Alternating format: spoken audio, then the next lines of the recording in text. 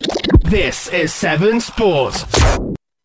Hello and welcome back to the next edition of T-End Talk from 7 Sport, your Gloucester City centred podcast, talking about everything going on with the Tigers over the last couple of weeks. I'm your host, Kelsey De Maria. We're back once again. I've got the boys. They're all with me. Ryan Butler, Charlie Hughes, Matt Yates. How are we all doing? Good evening, mate. You all right? Good. Super. I like what you've done. It is Super Bowl Sunday, the day that we're recording this. Matt and the Charlie Bengals are playing, so Matt and Charlie are both Cincinnati Bengals fans, keeping the Tigers theme with their choice of NFL team as well. I like it. So yeah, I know that they're all very much looking forward to it, but not as much as they're looking forward to recording another episode of TN Talk, of course. I know I can see you like that one, Charlie, mate. Thanks. Well, where do we begin? 2 weeks gone since we did the first episode. Of course, appreciate all the feedback on that we received from everyone. You know, we've taken all the comments on board. You know, Ryan's going to try and not ramble so much. Matt's going to try and be less negative, and Charlie's just going to say some stuff that nobody's going to really think is relevant. And I'm just in the middle of everyone. Yeah, standard, really. Pretty much. I'll tell you what. Shall I start being less negative? City are going to stay up. City are staying up. There you go. There we go. We've done it. And Matt is now leaving the podcast because we can't have him being too positive. So thanks very much for your involvement, mate. City, are City staying up? Well, they've gone some way to improving their, survival credentials with big win, an absolutely massive win away at Farsley Celtic on Saturday, coming back from a goal down with 5 minutes of time left. Matt Green and Ollie Holbert sending Gloucester fans home very happy and also very hungover Sunday morning. Charlie, you were there. How were you doing this morning? I did have a bit of a hangover. Yes, we were making good use of the bar at Farsley with their 50p off deal and their very, very kind deals on shots and Jaeger bombs. So waking up this morning, I have felt better before, but was it worth it? Absolutely. Even if the coach did break down on the way back and we didn't get back to Meadow Park until just after 10 o'clock, worth it. And I'd 100% do it again. Good game? I think it was. No, it was... It did take both sides a little while to get into. I don't think the pitch particularly helped. I'm not sure how many of you have seen photos of it, but someone on the cough did say that it resembled Plot Court in the middle of the winter. And I've seen worse pitches in my years supporting the club, but it did take both teams a little while to try and get used to that. First half, we did edge it first half. We were the better of the two sides. And then second half, we came out and even when we went 1-0 down, you could still see that we looked like we were going to score. But saying that, we have done even the match against Bratley last week. I don't think we were that bad. I do genuinely think we played quite well last week. And I know that Butler as well, we've spoken about it a couple of times and said that City didn't play as bad as what it sounded like, maybe off of expected goals for those of you on the cloth who love your XG. But no, it's the same again yesterday. And, all the stats say that we were the better team because we were, and you could see the relief from everyone at full time. All of the players came over and shook everyone's hands. Mansell came over, shook everyone's hands, and you could see that they were genuinely relieved and happy. It was like they finally got that weight off their shoulders of not playing dreadfully. We haven't been playing dreadfully. We've just not been, obviously, scoring. So hopefully now that was a big win because Farsley are at the bottom, and that was an important 3 points to get. Hopefully that's now going to be the start of the improvement in results that I do genuinely think we deserve. Yeah. It's made no bones about it. It was possibly the biggest game of the season up to that point, and for all the world, it looked, for people that were just following the game along at home on, Twitter and Flash Score and whatever. As soon as you saw Gloucester go 1-0 down, you just kind of thought, oh no, here we go again. And I for one, I absolutely delighted when I saw the notification pop up that Matt Green had equalised with a couple of minutes left. And then even more so delighted that Ollie Holbert had bagged the winner in stoppage time. I think delighted more for Lee Mansell, particularly as well, because, Ryan and I spoke to him after some pretty tough defeats, against Hereford and against Brackley, where he's been, visibly not best pleased, I think is kind of, generous to say. And you could just tell that at points he was just thinking, what do I have to do to get this side to win a game? And it's happened, and yeah, delighted for him. Absolutely delighted for him. The thing that I took from the Brackley game during the interview that we had with him was that, he was on about how, he's there and, trying and looking after the club and looking after the players. And then he sort of begged the question of who's looking after me. And for me, that's an indication that maybe he doesn't feel that the players were, reciprocating that effort. But yeah, I don't think you can have any complaints from what we've heard about how City played at Farsley. And ultimately, Charlie's saying there that, we did play well, we looked quite good. I think Lee Mansell, to him, that's kind of irrelevant. That game on Saturday was more about result over performance. If they put a performance in as well, the fact they've come from behind so late on shows that there is a performance there to back it. That's only, icing on top of the cake. I do think as well that... Go on, Yates. Go on. I was going to say this is aimed more at Charlie anyway, but is it more of a case of now Mance is kind of seeing the fruits of his labour for the efforts he's put in by bringing in certain players? Obviously, last time we did this podcast, it was off the back of the Hereford game, and I can't remember what the one before that was. Was it Brackley? It must have been Brackley. I can't remember. But anyway, so Kidderminster, wasn't it? Kidderminster draw. Yeah. But you saw off the back of there, and we were saying Matt Green, it was his first sort of couple of games for the club, and he looked a bit off the pace. But are we now seeing a case of those players that Mance has brought in have had all that training, had that bit of extra exposure with the rest of the team, and it's kind of gelling a little bit more? Yeah, I think that's true. Definitely. It was a good team performance yesterday. And I think after it went 1-0 down, you would have understood if the players' heads had dropped and they thought, oh no, here we go again, because we had been the better team again up until that point. But credit to them, they didn't let their heads drop. They kept going right up until 90th minute, even in injury time. Was it 90+2? We scored the winner. After that, they were still going for a third.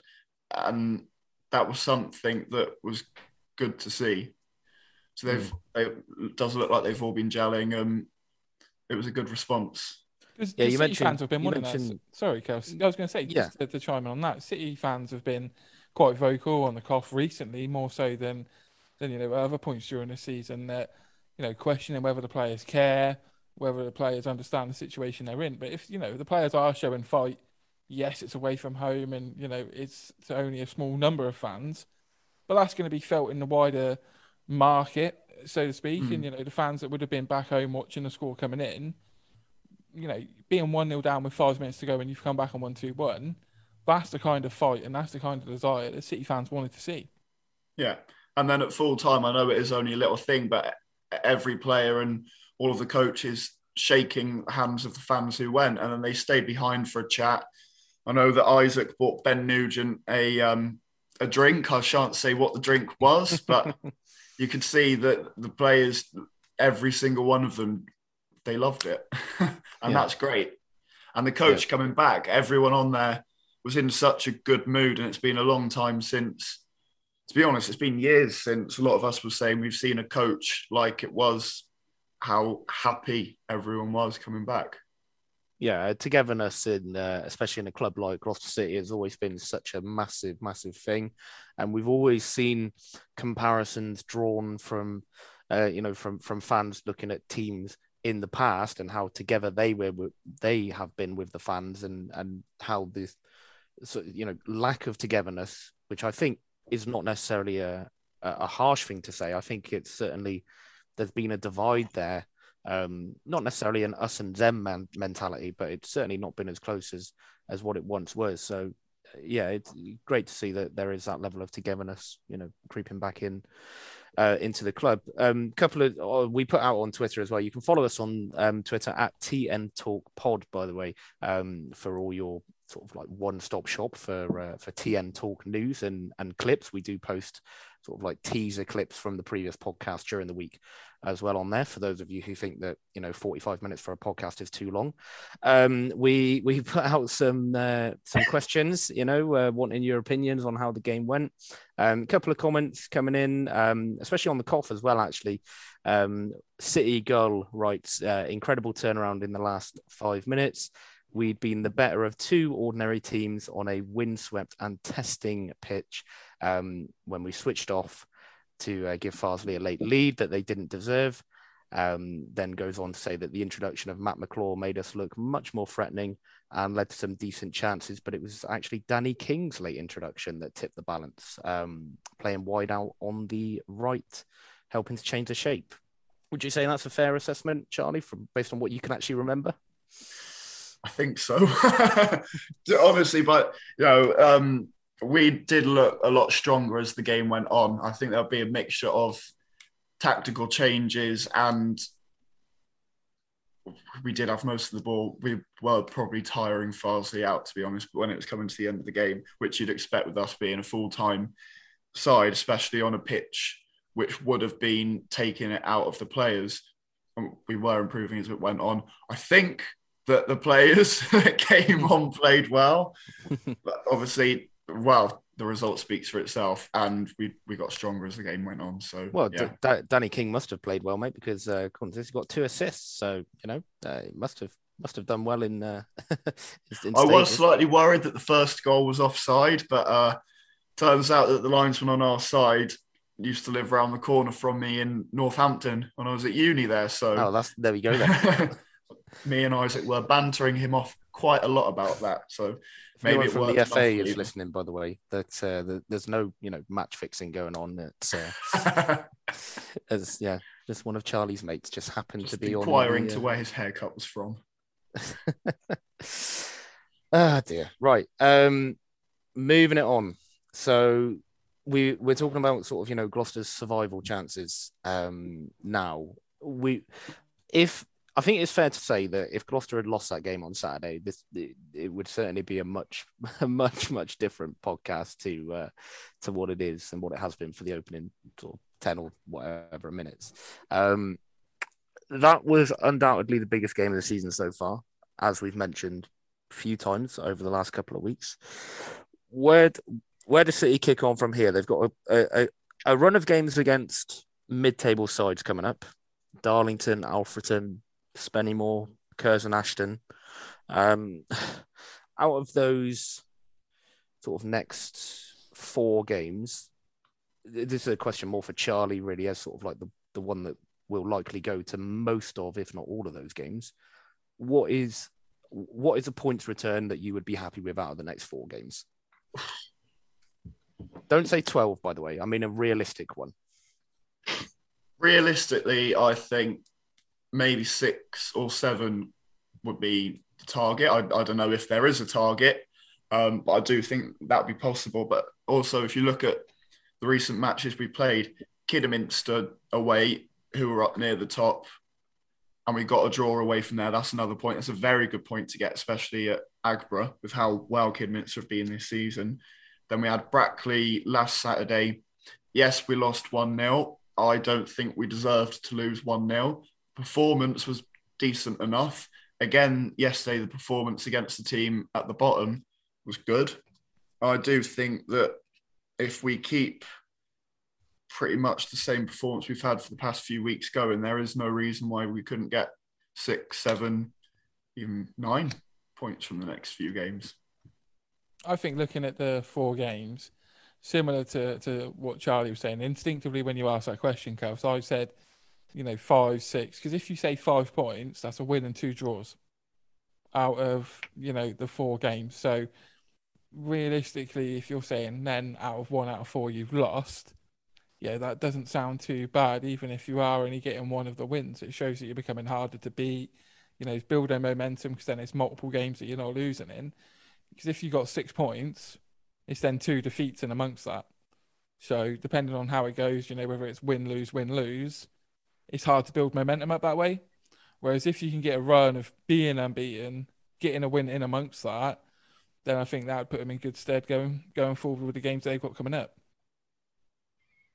Yeah, they're going to want to keep a bit of momentum going from this Farsley game now. And as we were saying before, obviously Mance's players are bedded in now, seem to be all gelling a little bit. They've got rid of a few players. He's made no bones about it in interviews. He said he's had a few disruptive players in the changing room, essentially, from what if you read it between the lines.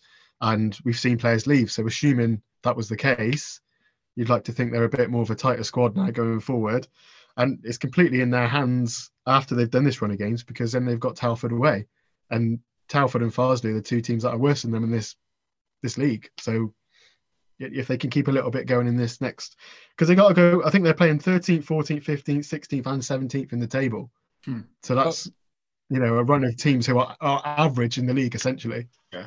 I've done some homework, Matt. I've done some homework that I've spoken to Kelsey about. Yeah, we'll get onto that in just a minute. It's good points. It's all very, very good points that you make. I mean, you're looking at a Gloucester team before the Farsley result who had lost, 4 out of their last 5 and had won literally 1 out of their last 8 games, 9 games or something like that. So, a chance for them to kick on from here and really start looking up the table rather than over their shoulders. But next 4 or 5 games are going to be sort of critical to where Gloucester's season end up. They can't just look at this Farsley game and think, right, brilliant, City are staying up, that's done now. We'll wait for next season to roll around. That could probably, I imagine there are some City fans who in the back of their mind are already thinking that the job is done, but job absolutely not done at all. As Ryan said, he's done a little bit of homework as to why the job isn't done. So, Ryan, mate, the floor is yours. Tell us what you've been looking at. Well, everyone knows I'm a stat man. Everyone who follows 7 Sport knows that I love my statistics, looking at fixtures that are coming up and what have you. And basically what I've done this evening ahead of the show is I've gone through all of the bottom 6 and their running from here on in. As you imagine, with about 14 games left, give or take, a lot of the fixtures look the same. It's the combination of fixtures that's going to decide who is ultimately going to go down for me. You look at this weekend, we talked the City at home to Darlington, big game anyway on its own. But when you put into perspective that whilst that is happening, Farsley are playing Bradford Park Avenue, Telford are playing York, and a lot of people would look at that and think Telford are unlikely to get a result there. And then Guiseley played Blythe. So, you've got 4 of the bottom 6 playing against each other. So really, you look at that Darlington game as almost a free shot for City because, as a bare minimum, 2 of the teams in and around them will lose on Saturday or drop points on Saturday. So, it's a fairly, free shot. But what I'm interested in, Matt mentioned it there, that City do have the likes of, Telford, Guiseley to come. And there's a period from the 19th of March that goes on to the bank holiday Monday, the 18th of April, where every single game week sees at least 2 of the bottom 6 playing each other. So I went through it with Kelsey before we started recording this. You got the 19th of March, City are away at Bradford Park Avenue. On the 22nd of March, that Tuesday night, you actually have Guiseley versus Telford and Blythe versus Bradford Park Avenue. On the 26th, Farsley play Telford. That is a massive game. City are home to Fylde that day. So, a home game whilst your 2 biggest relegation rivals are facing off against each other is massive for City. So that could be a big game. And it's a shot enough in that Fylde game. Exactly that. And knowing full well that the next week after that, the 2nd of April, it's an away trip to Telford. Following that, City then played Guiseley at home, while Telford played Blyth. On the 15th of April, Blyth play Farsley Celtic. City are away at Kettering. Telford are away at Hereford. Boston United host Bradford Park Avenue. So there's a lot of difficult games in that. Guiseley, they host the current leaders, Gateshead. And it concludes on the 18th of April, the bank holiday Monday, when Bradford Park Avenue actually play Guiseley as well.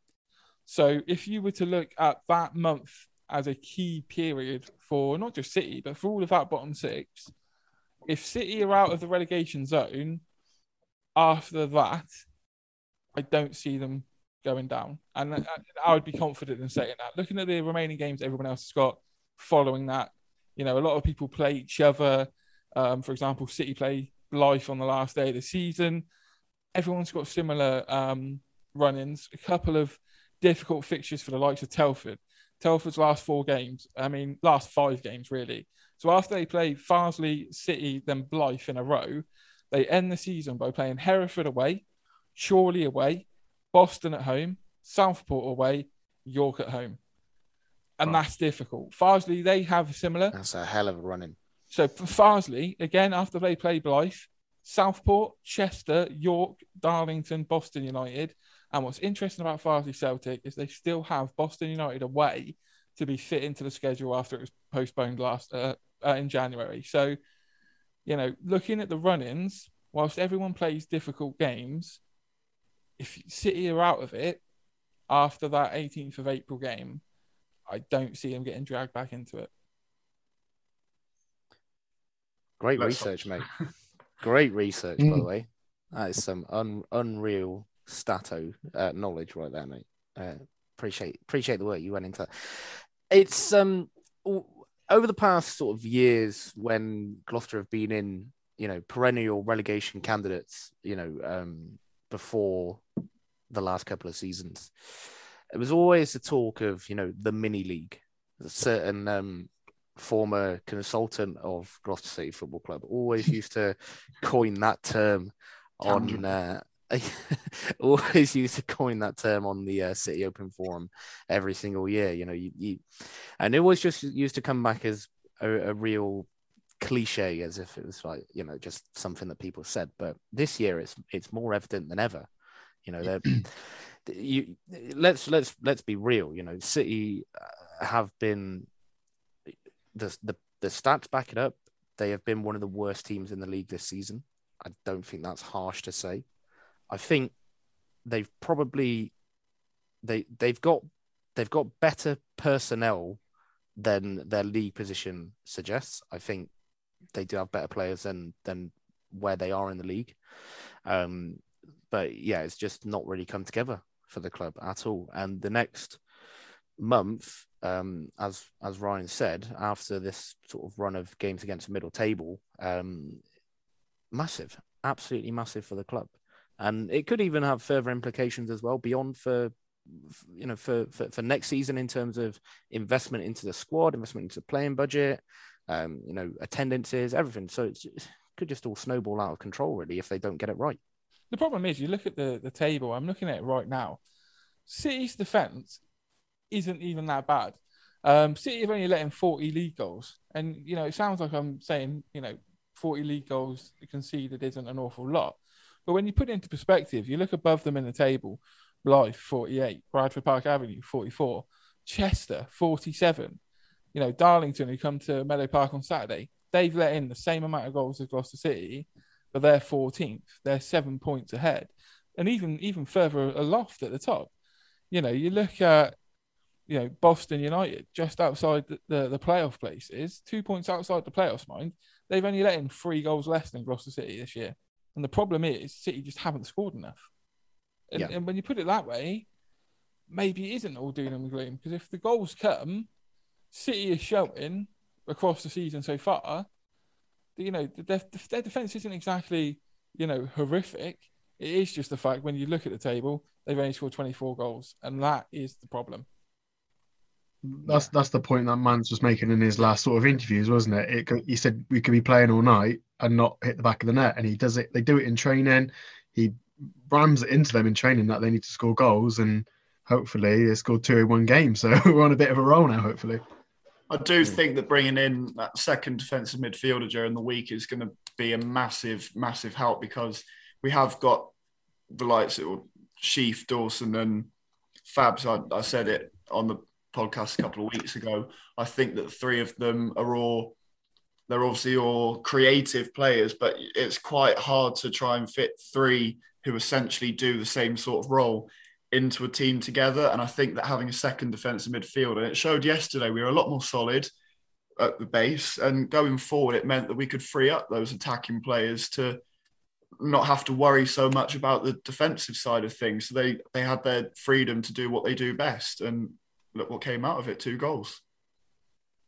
Of course, you mentioned about new players coming into the squad. Just obviously want to say as well, mention it that Bernard Mentor's gone on loan, of course, which was announced a few days ago. Gone on loan to Redditch United, get a bit more game time, a bit more confidence under his belt.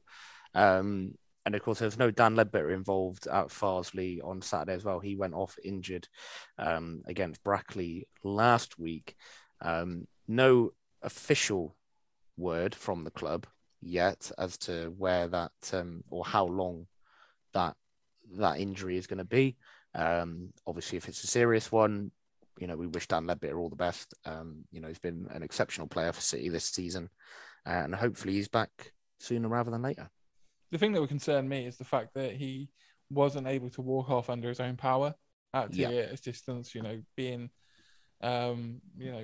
ushered off the pitch. Obviously, he was able to walk on 1 foot, but no weight was going down on the second. That would be a major worry. But there's always a chance that potentially it could be one of those where they say, well, don't walk on it because you could make it worse. So, yeah, without sort of guidance from the club, it's hard to really speculate what it could be. But, we said it on commentary at the Brackley game, Kelsey. He is probably the player that would get player of the season if the season ended tomorrow. So, that's how big of a miss he could potentially be for City.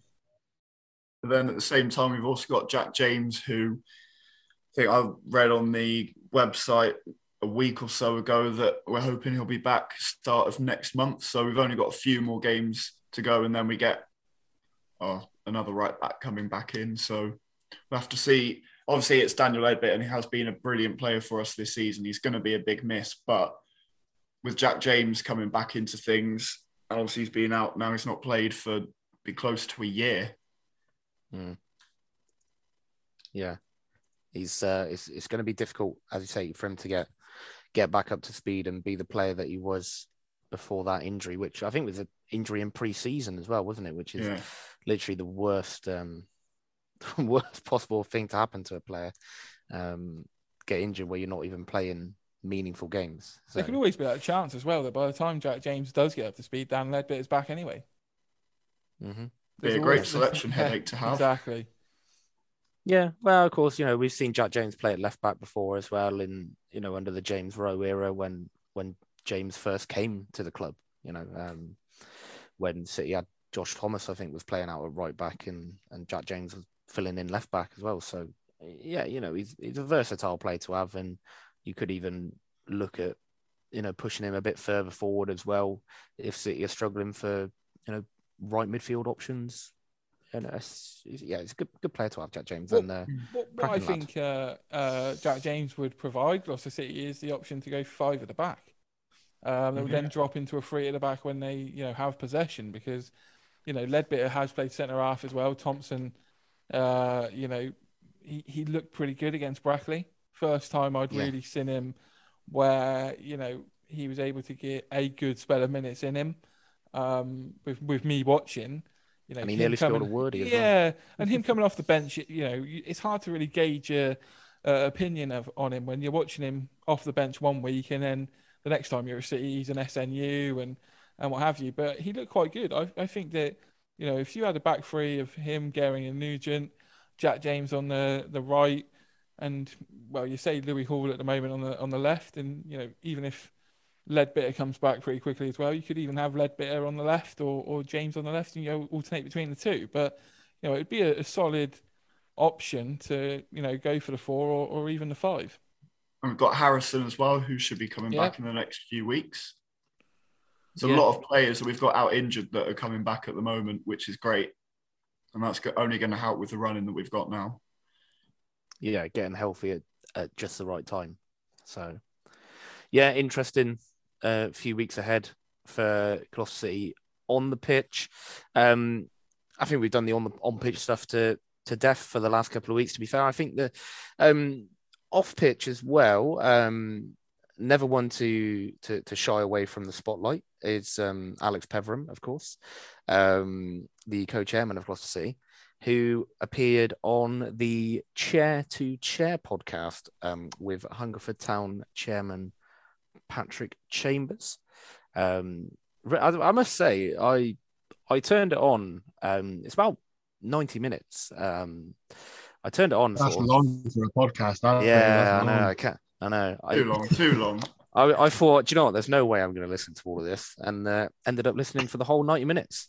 I thought it was actually quite a good, insightful listen. I will say, you know, I was driving for all of that hour and a half as well, so I kind of had no excuse to, you know, turn it off. So it is what it is. Ryan and Charlie, I know you've listened to it. Matt, obviously, you know, like you said, 90 minutes is too long for you, mate, for a podcast. Matt's a self-employed man with 2 young kids, mate. Yeah, he's not getting a chance to listen to anything for 90 minutes. Apart from the 3 hours to spend watching the Super Bowl later. That's different, mate. That's different. What are your main takeaways from the podcast and the comments that the AP? Because there's so much in there to unpack. You know, said so much sort of. There was so much good stuff and so many things where you kind of looked at it and thought, why has he said that? You know, on a podcast that's going out on on national platforms. So, what did you make of it? I liked his honesty. Whether it's 100% honest, you know, knowing Alex like we do, there is probably a bit of exaggeration in some of the stories he told and the anecdotes he told, but he was quite open. You know, nothing felt like he was, you know, doubting he should be talking about it or crossing the line with stuff he was talking about. You know, I like the section which, if you went on the website 7sport.co.uk, you'd see that I sort of summarised a section where he spoke about backing Lee Mansell, said the words that he could pretty much guarantee that he wouldn't be changing manager again this season. He did guarantee it. Yeah, I mean, on the eve of what was being labelled the biggest game of the season, it's quite a gamble. But I like the honesty. Especially when you've got a lot of comments from fans saying if they don't win, that Mansell should go.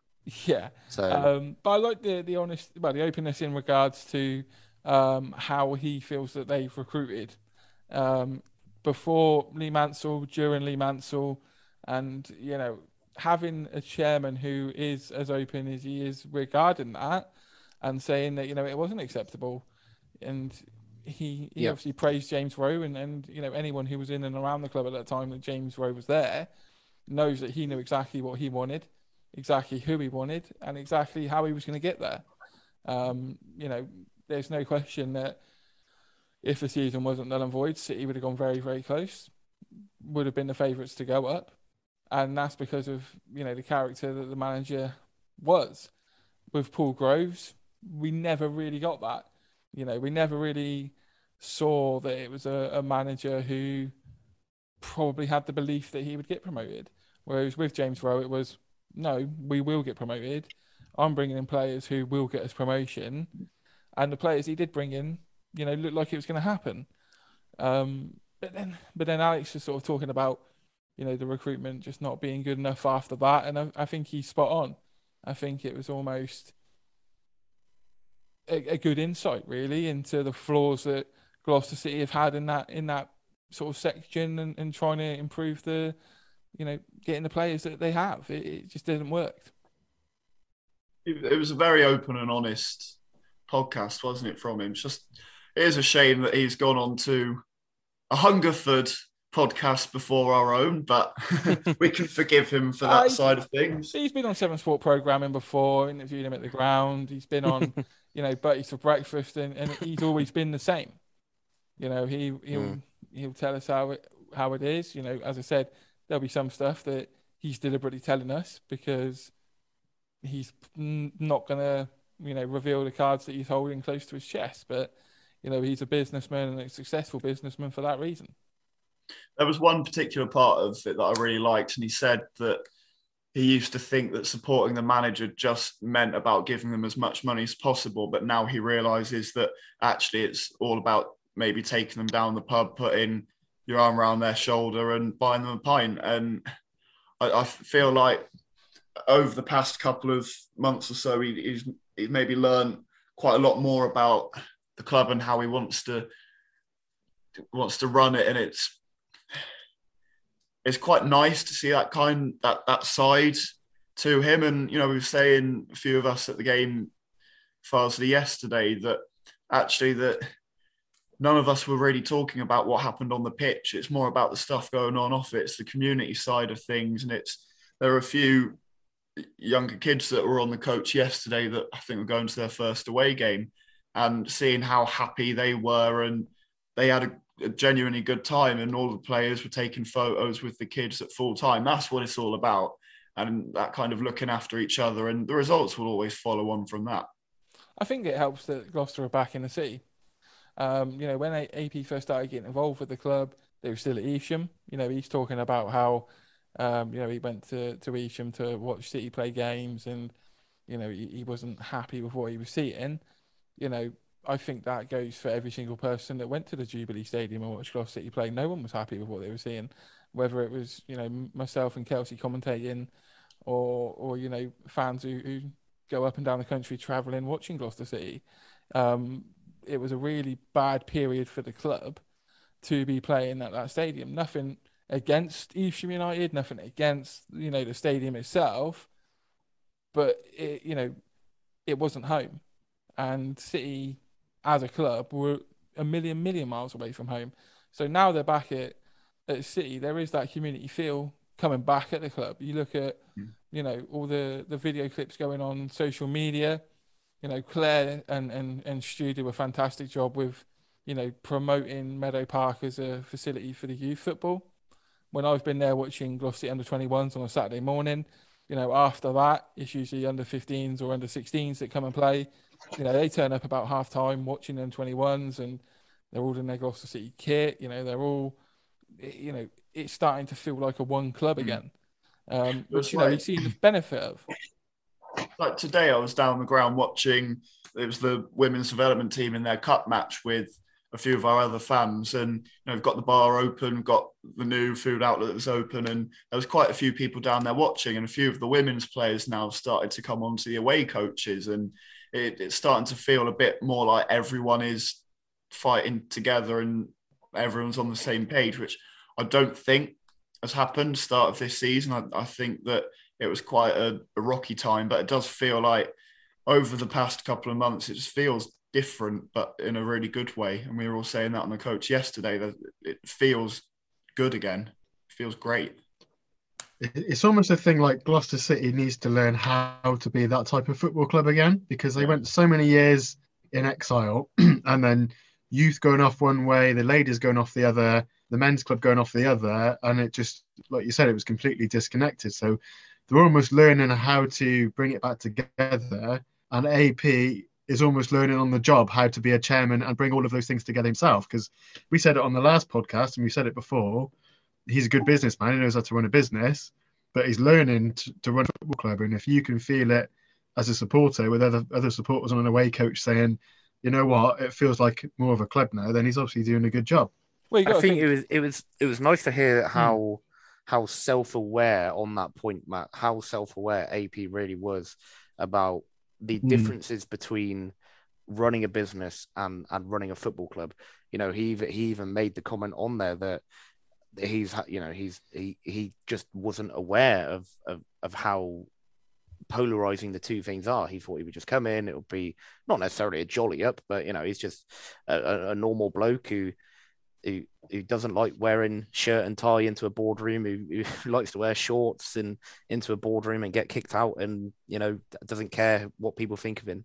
He's just going to be someone who just comes in and runs a football club, and that's that. But it's totally different to how he would run his normal business, and it was really nice to see how, as I said, how self-aware he was of that. coming back to what Matt was saying, obviously talking about, having to get used to Gloucester City being that one club. I was sort of thinking about it as soon as Matt said that.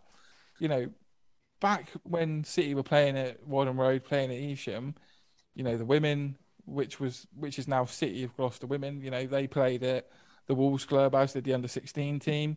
The under-18s, they would be playing at either Long Levens or at Tuffley. And it's not so much that they're all playing all over the place and what have you, but the expenditure that would have gone through that, having to pay, Long Levens to play at Sawmills, having to pay Tuffley Rovers to use Cleveland Park, having to, pay to have shipping containers at Wolves Club where the kit would be stored. That's all expenditure that the club would have had to be paying on a yearly basis, on top of rent at either Evesham or Wadham Road. Without that financial backing of someone like, Alex, and, Eamon's done a terrific job as well whilst he's been at the club. So now that it is back at Gloucester, even if the first team, we've talked about the first team and where they're at, underneath that, everything else is starting to come back together again. And there's going to be a time when the first team will see the benefit of that. The club will see the benefit of that. And yeah, it's quite an exciting time. Well, it was almost like the ladies and the youth teams did go a completely separate way. They were Gloucester City in name, but weren't Gloucester City in organisation. Yeah, of course. And that was due to the fact that they needed to keep the men's club alive because they were playing all over the county and all over the country. So yeah, like you said, I think that's something that AP has done a good job on, because he was focused on it, and he knew that he wanted to bring the ladies back to Meadow Park, and he wanted to bring the youth all in one big umbrella of the club rather than being here, there, and everywhere. And it might have put a few people's noses out of place, and sometimes you got to do these things to make the greater good, and it was needed. Like I said, showing it now. Yeah. I think the chairman was saying about how when he first got involved with them, they were averaging 280, and now they're at mid 400s, I think. That's kind of what shows when you do make it a proper community club and you do it throughout the whole club. I'd like to think that maybe that's starting to happen with us now. Everyone's starting to pull on the same page. So let's hope that over the next few seasons, our attendances go from whatever the average is now, because obviously it's going to be a little bit different, but 1,1600 or so next season, that would be super. Yeah.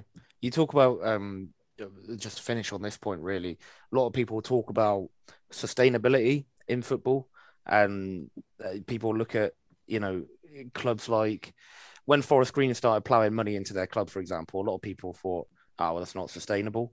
They're all just going to fall off a cliff at one point. But the way that Forest Green went about it, I think they really did it, the right way, incorporating all the community stuff in, and it was all geared towards this one longer term goal of, obviously the Junction 12 thing, never really came off. But now that they've got the permission in for their new eco park, it shows that sustainability, once you start building it from all aspects of the club, the youth team, the ladies team, the men's team, it all lends itself into the bigger picture of the club, and the club starts to become more sustainable. And I think where Gloucester City were, that was not a sustainable model. And God knows how many times that Gloucester have been, served with CCJs and, debt orders and things like that, and how close they were to being wound up by a couple of times in the past. And I think we are starting to move away from that. Yes, the money side is big. Obviously, money makes the world go round at the end of the day. But now Gloucester is starting to become more sustainable. The future looks promising. The one concern I'd have, though, me and Kelsey have spoke about this over the weekend. If you actually listen to that podcast, AP does sort of talk about hypothetics and hypothetical situations that, he sort of hinted, well, if I turn around and say, I'm only going to be, giving 3 more seasons to the wife, and, I'd like to get promoted in that time. For me, it's a weird thing to say, because I wouldn't have said that unless that was something I was genuinely thinking. So now there's always that slight in my head if City then go up in 3 seasons, then is he going to pull the money out? Because realistically, if he does pull the money out and walk away, in the current situation City are in, yes, they're on their way back and on their way of getting to this one club, one community that they want to be, but they're still a few years away from that at the moment. So that kind of talk, would be in the back of my mind now. I'd sort of say, why have you said that? Because if it does happen, you don't want to fear the worst in this sort of day and age with football clubs that have gone out of business and what have you. But, that is a possibility. I mean, I guess that's the possibility with any football club at the majority of levels these days, because unless you're a fan-owned club, anyone who's the chairman can just walk away. I guess if you look at the positives of it, he's setting Gloucester City up to be in a much, much better position than when he first came in, and a much more attractive proposal for anyone who does want to take it on from if he was to leave. They've got a ground, they've got all this setup, they've got youth, ladies, blah, blah, blah.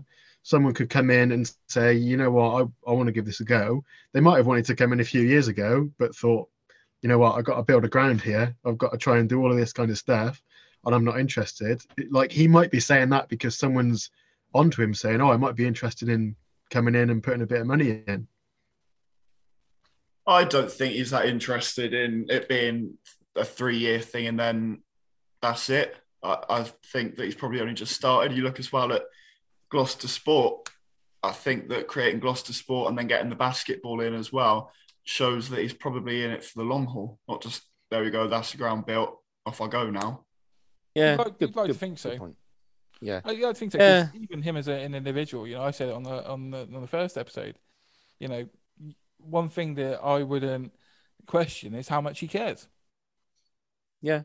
I think that's a very good point. For all his flaws and what have you, I don't think there's any doubt that AP is a man who genuinely just wants to do right by Gloucester City Football Club where he can.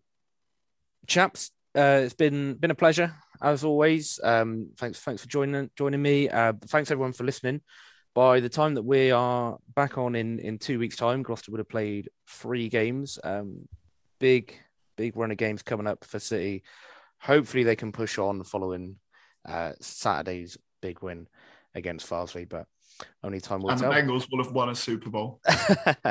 We're fully in the Bengals camp tonight. Not for the fact that Matt and Charlie support the Bengals, but it's Tiger. It's a Tiger. So we talk about a team that are nicknamed the Tigers.